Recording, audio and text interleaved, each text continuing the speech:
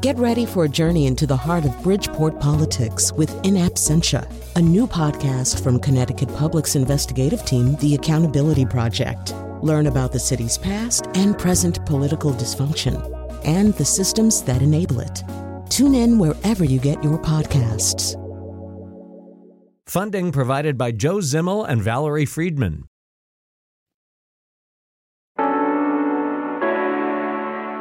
This is Where We Live. I'm Lucy Nalpathanchel.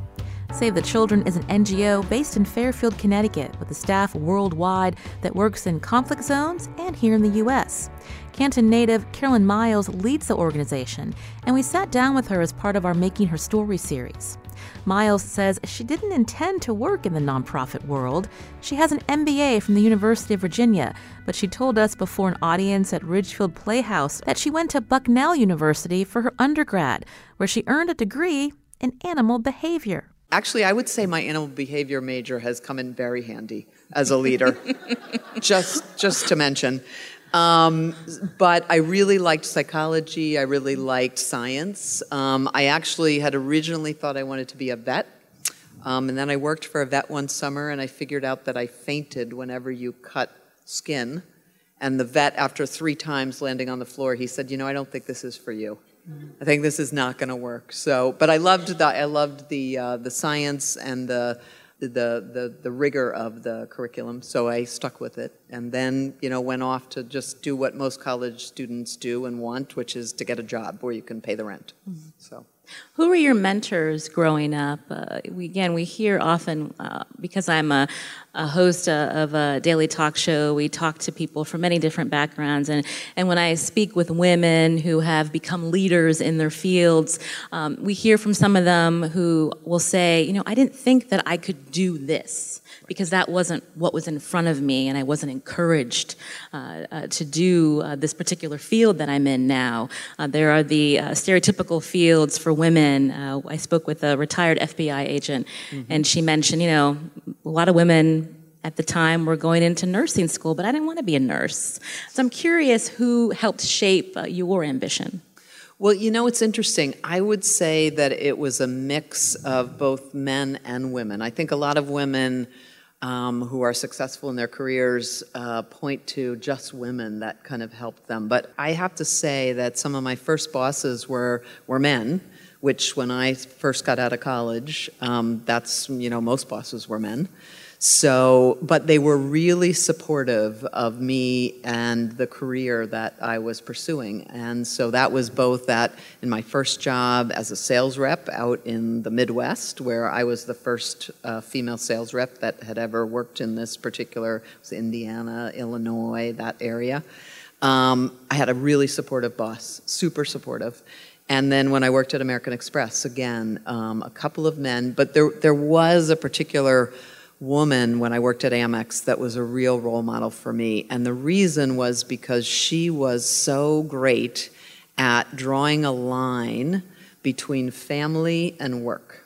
And she showed me that you actually could have a career and you could have a family. And that was important to me because at that point in time, I had just been married for a couple years, and we knew we wanted to have children, but I also was balancing how do I make sure that, I can do anything that I want to do in terms of my career. And she was, I think, really good at saying you can do both, but you do have to kind of draw some lines, too. Mm-hmm. And that was one of the things that I really took from that experience at American Express. I want to get into that work-life balance because we all struggle with that when we have full-time careers, but also family obligations at home. But you said something earlier that you were the first female sales rep in that particular region you were working in, while you had a supportive male boss. How did others perceive you and interact with you?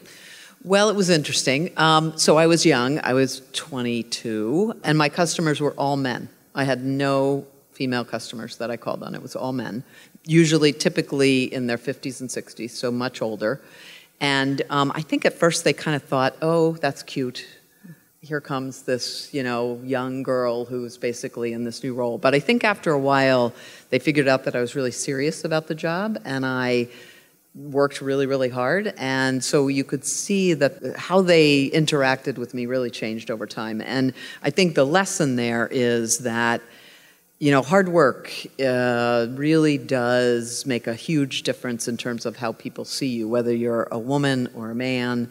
And it can kind of transcend some of the stereotypes that people might have of you. And I think that's what made a big difference in those early days.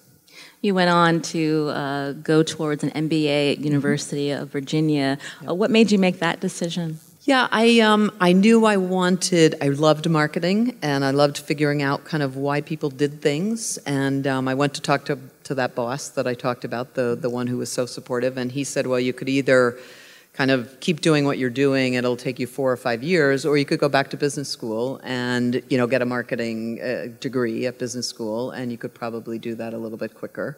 And I had always wanted to go to the University of Virginia, and I didn't get in as an undergrad, so I thought, here's a good opportunity, I'll try again. So went and got my MBA. When you got your MBA, you headed to the corporate world. Is it American Express right off the bat? Yes. Yep. So I went to New York. I actually got married a business classmate of mine, and ended up taking a role at American Express in New York and worked there for a couple years, and then had the opportunity to go overseas. And that was, I would say that was a real turning point for me, both personally and professionally, and really led to some very, very different things that I did while I was there. Explain that turning point and why you made that decision. Not everyone is comfortable leaving their comforts, an area or town or lifestyle that they know, to move abroad. I understand you worked in Hong Kong. What was the difference in culture, and what did you encounter when you made that leap? Yeah, I think for me, one of the things that's really important is that you take advantage of opportunities, because you might not get those opportunities again. And so when this opportunity came up, one of the things, American Express didn't actually give you a choice of where you wanted to go.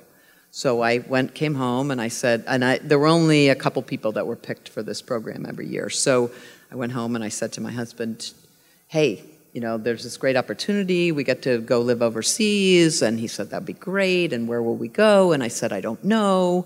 And he said, okay.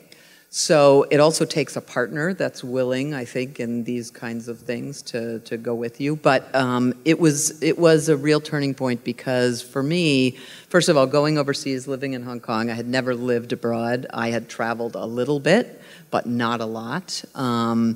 And the culture there was in some ways very westernized, but in some ways not at all. And it was Hong Kong was also going through this really interesting time, because it was going to Chinese rule. So it was going from British rule to Chinese rule during the time we were there in the early 90s. And really interesting to see that cultural shift and to see it become a much more Chinese city than it had been. It had really been a British city. So having the opportunity to live there and see that, and the opportunity to work with my colleagues who were really, there were very few, Westerners in that office. It was almost all Hong Kong Chinese. And it was just a great experience with a completely different, in some ways a completely different culture, but one that still had some things that felt familiar. And meanwhile, you were raising your children? Yes, I was raising two at the time of my kids. So we found out a week before we went to Hong Kong that we were pregnant with our first child. Not really in the plan.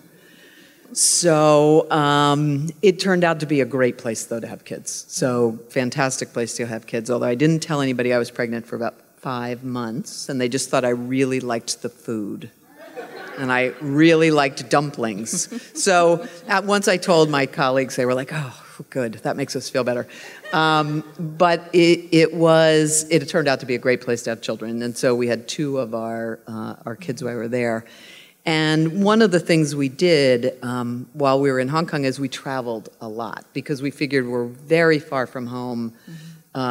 We don't know when we'll be back in this part of the world, so we dragged these 2 little kids all over Asia with us on many, many trips. And that's really, I think, for me, when my life really started to take a turn. Because the poverty that you see, so we went to places like Thailand and Vietnam and southern China and Korea, South Korea, and you really see a different level of poverty there than you see. We have lots of poverty here in the United States. I was just in Mississippi last week, so we can talk about that later. But the poverty that we saw there was very deep. But for me, the confrontation of that reality, I think, really changed the way I thought about the world. That I think growing up in Pittsburgh, I kind of thought of the world as a pretty equal place. And when you confront poverty like you see in many parts of the developing world, you realize that the world is actually a very unequal place, especially for children. And so that's really what turned me in the direction of Save the Children. Did your children at the time ask you about what they were seeing? How did you describe the lives that you were encountering to your children who were living a life of privilege? Yeah. I mean, they were pretty young, so I'm not sure that they totally got it at the time. And we've traveled a lot since then, and so they get it a lot more now. But there was this particular moment and we were in the Philippines, and we were on vacation, going from the airport to Manila in a fancy car with a driver, and this was when I was working for American Express, and I was sitting in the back seat with my 6-month-old, and my 2-year-old was sitting beside me, and at every stoplight on the way from the airport to Manila, when you stop, there's somebody begging at the window, because there's these huge slums that line the road from the airport to the city. And so a woman came up to the car window, and she looked at me, and she was holding a baby in her arms who was probably about the same age as Patrick, as my son. And that moment when we looked at each other, that's when, for me, it just I had been thinking about it, but this deep understanding that, my son was going to have every opportunity that you could ever have. He was born to 2, by world standards, incredibly well-educated, wealthy. We are not wealthy, but by world standards, we are parents, and he could do anything. And the baby that I was looking at and the mom that I was looking at, that baby would have no opportunity. That baby was going to grow up in that slum that was sitting right by the side of the road, and that baby would have so few opportunities. And that inherent unfairness was really what brought me to Save the Children and doing the work that we try to do around the world. This is Where We Live. I'm Lucy Nalpathanchil. Carolyn Miles is my guest today as we learn more about Save the Children, based in Fairfield, Connecticut. Our conversation was recorded at Ridgefield Playhouse, part of our Making Her Story series. Coming up, we learn how the nonprofit works abroad and here in the U.S. You can join the conversation. Email wherewelive@wnpr.org. Find us on Facebook and Twitter at Where We Live. This is Where We Live. I'm Lucy Nalpathanchil. Carolyn Miles is an advocate for children worldwide. She's the first female president and CEO of Save the Children, a nonprofit based in Fairfield, Connecticut. I spoke to Miles before an audience at Ridgefield Playhouse. I asked her to explain how her nonprofit differs from its parent organization, Save the Children UK. It's a fantastic organization whose name says a lot about what we do, Save the Children. Everything we do is focused on kids. And we work in 3 areas: health, education, and protection of children. And about 5 years ago, this will give you a good idea of what we do, we set 3 goals to 2030. We said there are 3 things that we want to change for children. We want no child to die of preventable deaths, and there are about almost 6 million kids that die every year of preventable things. We want every child to get a high-quality basic education, starting with early education everywhere in the world, and we want to protect kids from harm and change the way that the world thinks about violence against children. So those 3 things are what we set out to do, and everything we do ladders up to one of those 3 things. We work in 120 countries, and the most important thing about what we do is we try to reach the kids who are at the very end of the line. So the most deprived kids, the ones who are most missing out on health care or education or protection during a crisis. And that's really what we focus on all around the world. And the U.S. organization is the largest part of this federation. So it's a federation. It's not a corporate structure like we think of one with some ultimate person that everybody reports up to. And our job is to do programs here in the United States. So we work in 16 states here in the U.S. focused on literacy in the poorest rural communities. And then we support programs in 50 countries, and we raise funds, we raise awareness, and we help design those programs that our colleagues then out in the country offices actually implement. One of the most important things I think about Save the Children is that the work that we do is driven by people in the countries where we work. So in Nigeria, it's driven by Nigerians. In Ethiopia, it's driven by Ethiopians. In Nepal, by Nepalese. And the reason that's so important is that these are the people who understand what most needs to happen for kids in those countries, what's most difficult in changing behavior or changing policy or changing practice in those countries. I want to learn more about the work that you're doing abroad, but since you mentioned the fact that you work, Save the Children works in 16 different states among the poorest populations in these particular states, I'm curious about the work that you're doing. We hear so often there are limited resources, and I'm curious about, in the next few minutes, talking about how you get that support that's not governmental support. Yes. But how do you choose where to put your staff and the kinds of work that you're doing? Yeah. So we look at the worst places for children, basically. So you look at the statistics and you look at where those statistics are the worst, and that's the places where we try to go. And it's not always possible to go there. In some countries, it's really difficult to work in those places because it might be a conflict zone, so northern Nigeria or Yemen or South Sudan are some of the places we work that are really tough.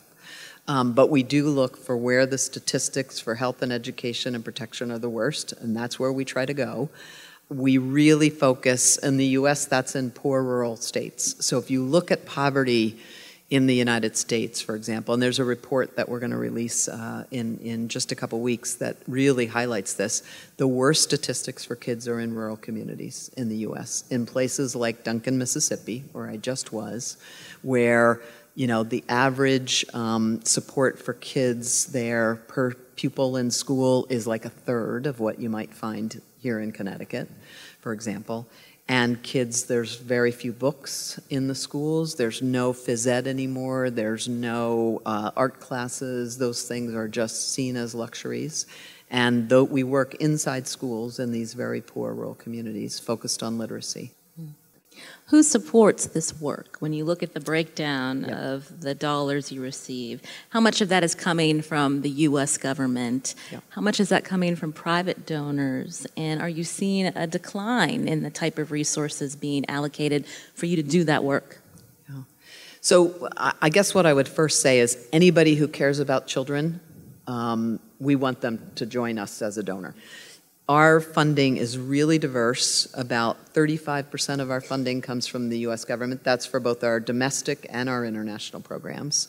About 10% of our funding is UN agencies. So a lot of UN agencies like UNHCR, which is a refugee organization, or UNICEF, give funding to Save the Children.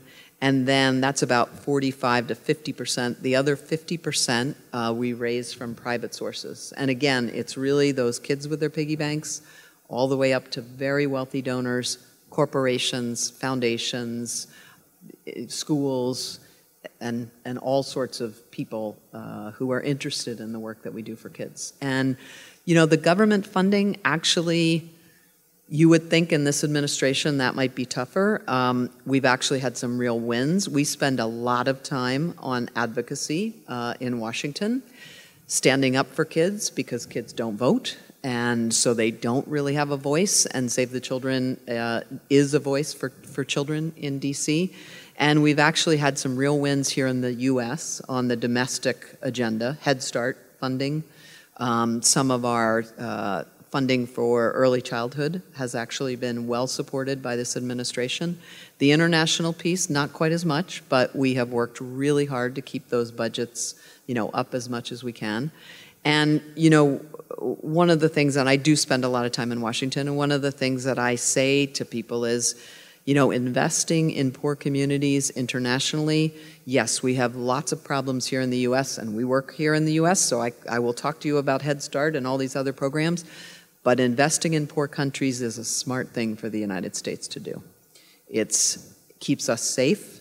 It develops markets for our corporations. If you look at most corporations here in the United States, the majority of their business now is not here in the U.S., it's overseas, so there's a huge amount of business that goes on, and building those markets and building societies that actually can buy U.S. products is a really good idea, and it's also the right thing to do, and it's very much about who America is. And so I will use any of those arguments, or all three of those arguments, to say that actually our U.S. government investing in foreign assistance and investing in the kind of work that Save the Children does is a good investment for us to make. Has your work gotten harder with the new administration in terms of either dialing back the resources the U.S. government's putting forth, whether it's domestic programs or famine aid, or even the message coming from our president on down in terms of the nativist mentality that we need to protect our own? I'd say we've had to fight harder for kids around the world. I would say that we've been pretty successful on that side, and kids is not a partisan issue. You can find plenty of Republicans and plenty of Democrats that actually believe in the kind of work that Save the Children does. And so we do a lot of work with Congress. I think Congress has been really strong in, pushing back on some things with this administration, frankly, to say, this is not the direction that we want to go, and we do care about these kinds of issues, and we do care about kids. And so I think, we would say this is not a partisan issue, and we can, do this kind of work under any administration. But we have had to fight very, very hard, I would say. You've mentioned it's not a partisan issue, but lawmakers have their constituents back home who may say, why give money to South Sudan and not Mississippi? Yep. And they do. And some of those constituents will, push back and say, we really want you to invest in the United States. And that's when we come back and say, yes, and invest in kids. And this is what you have to do. But there are others who see those arguments, as I said, about this is a smart thing. It's about national security. It's about investing, it's about businesses. We have a lot of coalitions who work together. So we have a coalition of businesses, retired 3- and 4-star generals, and NGOs like Save the Children, who actually work in Washington, for example, and make those arguments. And we found that is really successful. But it isn't easy. And there are lots of people who will say we should be investing much more here at home. To which we would say, yes, and here's the poorest states where we should actually be doing that. What about the commitment to how you're spending the dollars? Whether there are people in the audience who are curious about the breakdown, or our listeners who'll be hearing this interview, what assurances can you give that the money that you're accepting in donations is being spent more on programs than overhead? The reason I bring that up is many of us are aware of the NPR ProPublica joint investigation a few years ago on American Red Cross. And whenever a disaster happens, whether it's a hurricane in Texas or what we're seeing in Puerto Rico, people are confused about what can I do? Who do I trust my money to? How do I know it's making it to the people that need it? Yeah. And I think those ratios are really important, and Save the Children has good ratios. Our ratios for program spend range between 86 and 90% over the last 10 years. So when they go up some years, when you have big emergencies, they actually typically, you haven't spent as much on fundraising because people actually come to you. So in those years, you typically get more money to programs. So I think our ratios are very good, but I actually would say that that's not the most important thing to look at. When you're looking at an organization, the most important thing is to look at the impact that they have. And if that organization can't tell you about the impact that they're having, if they can't tell you about, here's a country where we work and here's the impact that we're having. I'll give you an example again from our domestic programs. We actually track the reading skills of those kids that we work with in elementary school. We track the readiness of school of the young children that we work with in a Head Start program or an early education program. We can actually give you that data. And if people can't tell you about the impact, that's when I think you should really question whether or not that's the right organization. Let's talk about Puerto Rico, because Yes. I believe there were Save the Children staff members involved in the response. We know today that there's 50,000 Yes. without power still. Mm-hmm. And it's frustrating for many Americans, especially here in Connecticut, when you have such a high Puerto Rican population, yes. loved ones who are still there, or they are displaced and they're living here in Connecticut. So I'm curious about, when you talk about impact, what yes. impact has Save the Children had in Puerto Rico? So we actually debated for a while whether or not to respond to the Hurricane Maria in Puerto Rico. And part of it was we had just responded to Harvey and Irma in Florida, so Texas and Florida, and those three hurricanes were, I think, 5 weeks maybe apart, 4 to 5 weeks. So one after the other. And frankly, by the time Maria hit, we actually weren't sure we had enough people to actually mount a response. But we decided that we really should try to do that, and so we sent a team to Puerto Rico. And our initial, as we do in most emergencies, our initial response is about emergencies, supplies, and getting people things that they need. So it was about water, baby food, diapers, wipes, literally anything, clothing for children, very focused on kids and families, families with small children particularly, and trying to do whatever we could to get those supplies to kids. And that was a really chaotic first couple of months, actually, of doing that work, working with FEMA. Why chaotic? Well, most emergencies it's chaotic, but Puerto Rico, particularly difficult. It's an island, so getting stuff there is in itself difficult, right? And Houston, for example, in comparison, Houston, San Antonio, there were plenty of supplies, there was plenty of availability, there were warehouses, there were trucks, there were things that we could easily get into Houston once the water kind of subsided just a little bit. You could get supplies in to San Antonio. Puerto Rico was much harder. You have to fly it, you have to put it on a boat, you have to get it there. The environment itself was really difficult. I went to visit about a week after, and the devastation was unbelievable, I would say, in Puerto Rico. Like actually not too many emergencies. I've seen many with Save the Children, and the power of this storm, you could literally see the path that this hurricane had taken across the island. There were very poor communities in the interior of Puerto Rico, especially, who had very little to start with, like you see in many emergencies, but really hard to reach. The roads were all out. So just getting things to people was incredibly difficult. So the early days, that's really what it was about. Within the first couple weeks, we really switched to one of our big areas of focus in any emergency, which is trying to get kids back into school. And you might think, that kind of sounds like a luxury when people don't have electricity, they don't have maybe enough water or enough food. But school for kids is a really important way to get some kind of normal back. So getting kids to school gives them something that feels like normal. And that is really important in those early days after an emergency, particularly when kids are living in shelters, they're living in, a house with no roof anymore, but a tarp. Giving them something that feels like normal is really important. So that's the work that we started then quickly to do, and that's really what we're focused on now. How would you rate the U.S. government's response to what happened in Puerto Rico?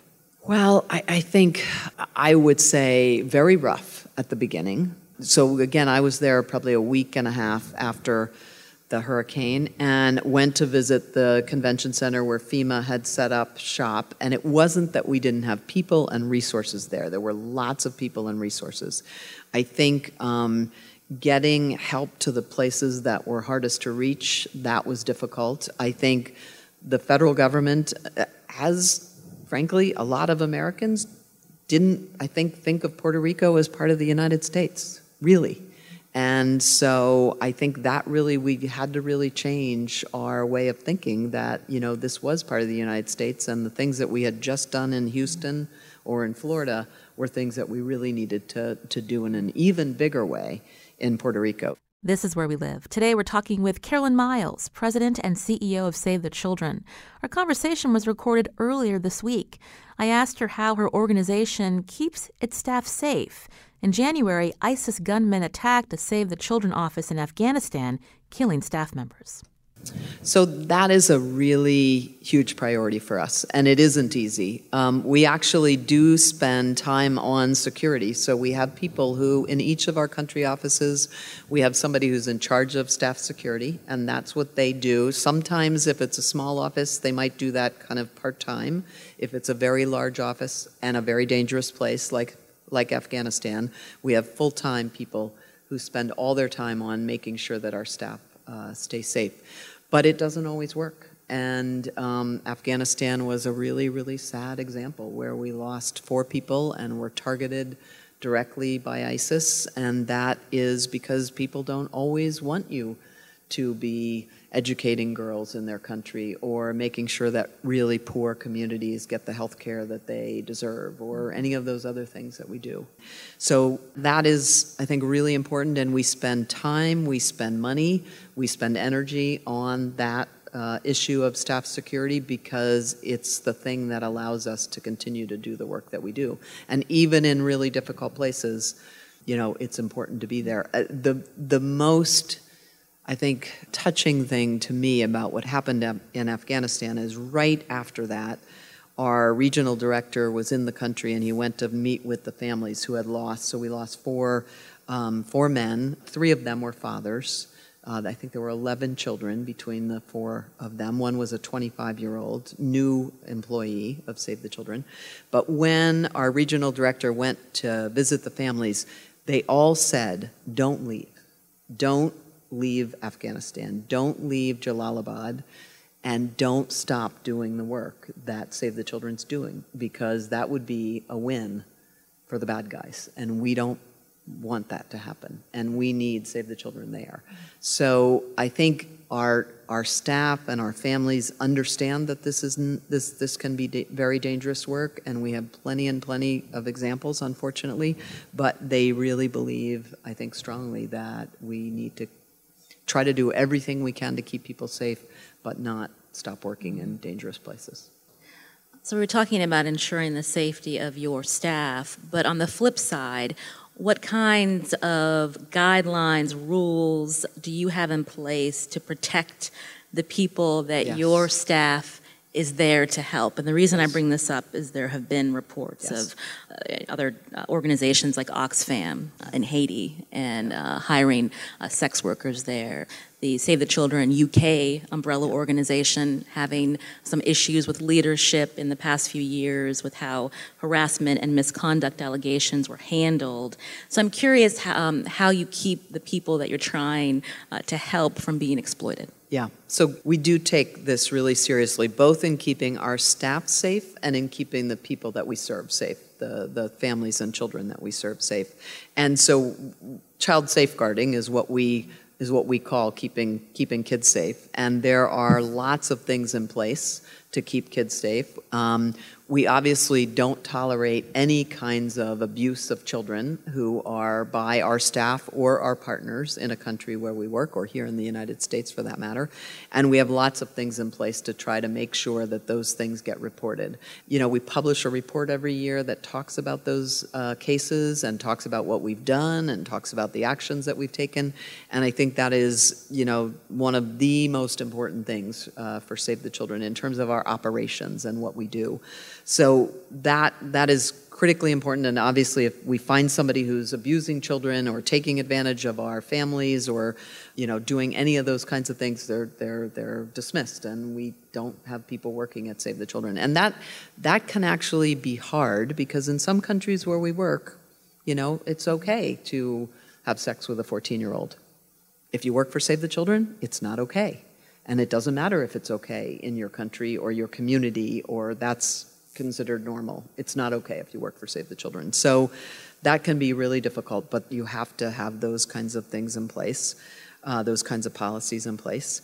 And then when it comes to keeping our staff safe, again, sexual harassment, we have spent a lot of time on that issue, actually very recently. And one of the things that we're doing right now is making sure that employees themselves are leading those efforts. So obviously it has to start from the top, and I'm really serious about making sure that we don't have any incidents of sexual harassment in the organization. You're always going to have some, by the way, no matter what you do, but those are reported and we take the correct action and we do something.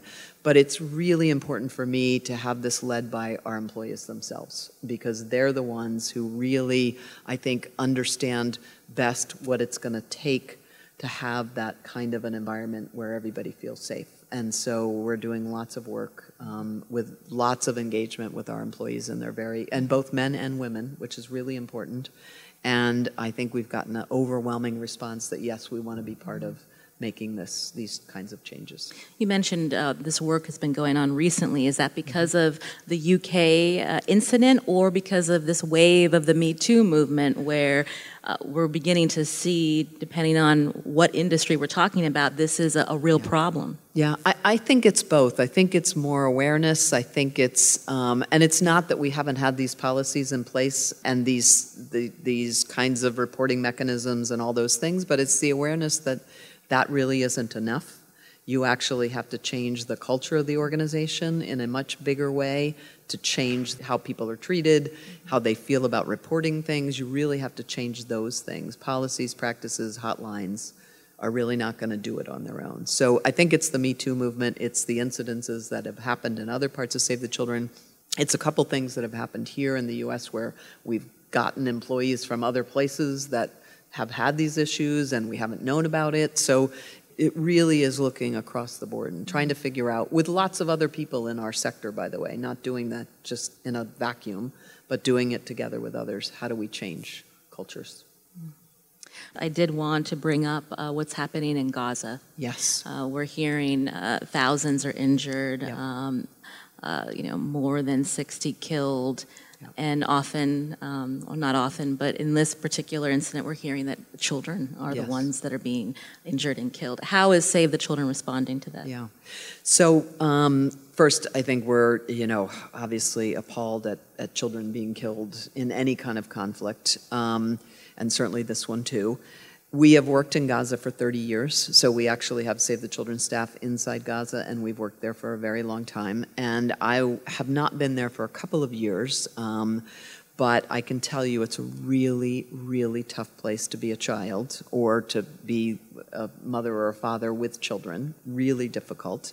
So I certainly, my heart goes out to those that are engaged in the protests, and I would just call for, the protection of children, which is what we always do. And I would say, we're standing, with those that want to peacefully protest, and really our condolences to those who have lost children. There's never any reason to be killing children.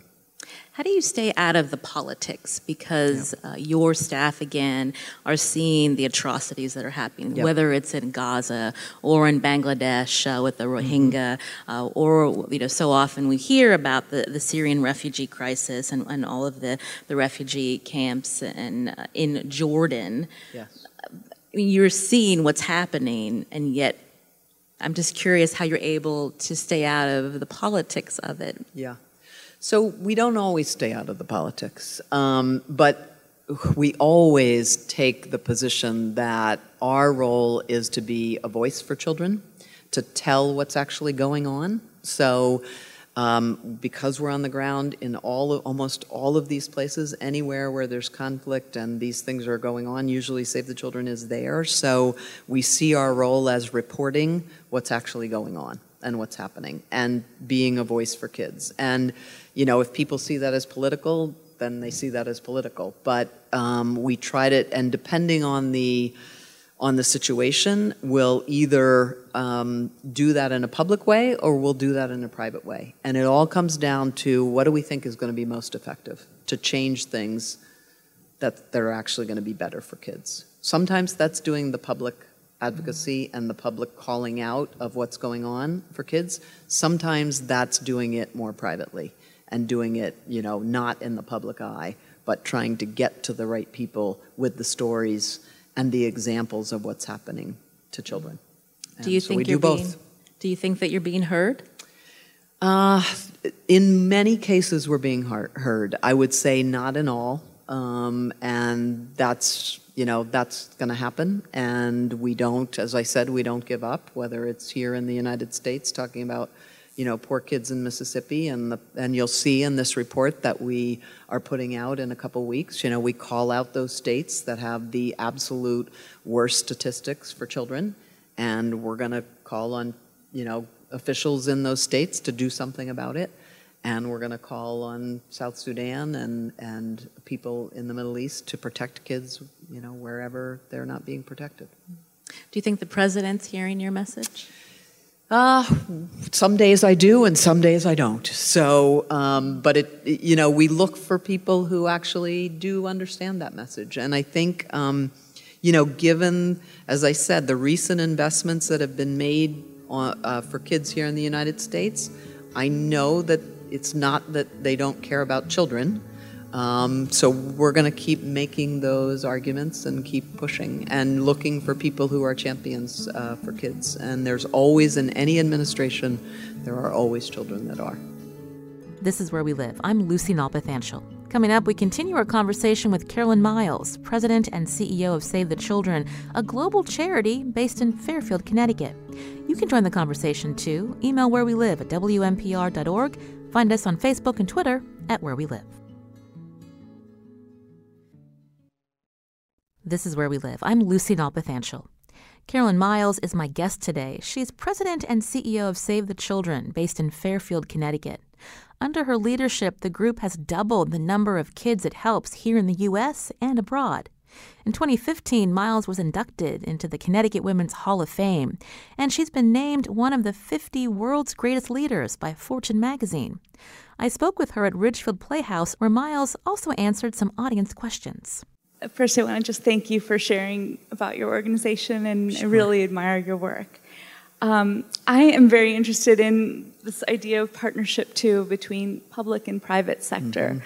Mm-hmm. I have a public health background, and it seems like if you graduate from public health school and go into the private sector, it's almost just like, you've sold out or something. And it's just this feeling that there's this competition or there's so much disparity between the public sector and the private sector. Whereas now that I've worked on both sides of it, I find, people who are passionate about helping others and advancing healthcare, on both sides of the spectrum. But I was curious if you could share about how you've drawn people together. I know you said kids are, not partisan. Everybody wants, kids to succeed. So that's one thing that makes it easier, I think, for an organization like Save the Children. But what are those things that you are essential for drawing these two sides that are often, turn into opponents when I think they do have common goals?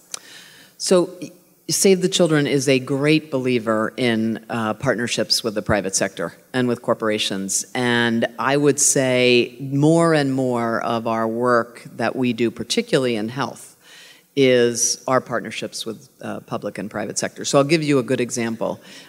We have a program. So one of the big killers of children is pneumonia in the developing world. So we all think of pneumonia as being kind of a old people die of pneumonia, but in the developing world, pneumonia is the number one disease, the single disease that kills the most kids, almost 1 million kids every year. So we've got lots of skill sets in community health and in making sure that kids get into care, but diagnosing pneumonia in these poor, low-resource settings is really tough. So we partnered with Philips, who developed a monitor that you strap to the baby's chest. And it's really hard to count the breaths of a tiny baby when they're breathing really fast, but that's a diagnosis for pneumonia. So rather than trying to do it with a stopwatch, you can put this strap around the baby's chest, and it will automatically give you a reading of whether or not it looks like that baby has pneumonia based on their respiratory rate. So we could never develop that monitor, right? I mean, we just don't have the capabilities. Philips is interested in eventually marketing that, right? We're interested because it can help us diagnose pneumonia in these really poor rural places.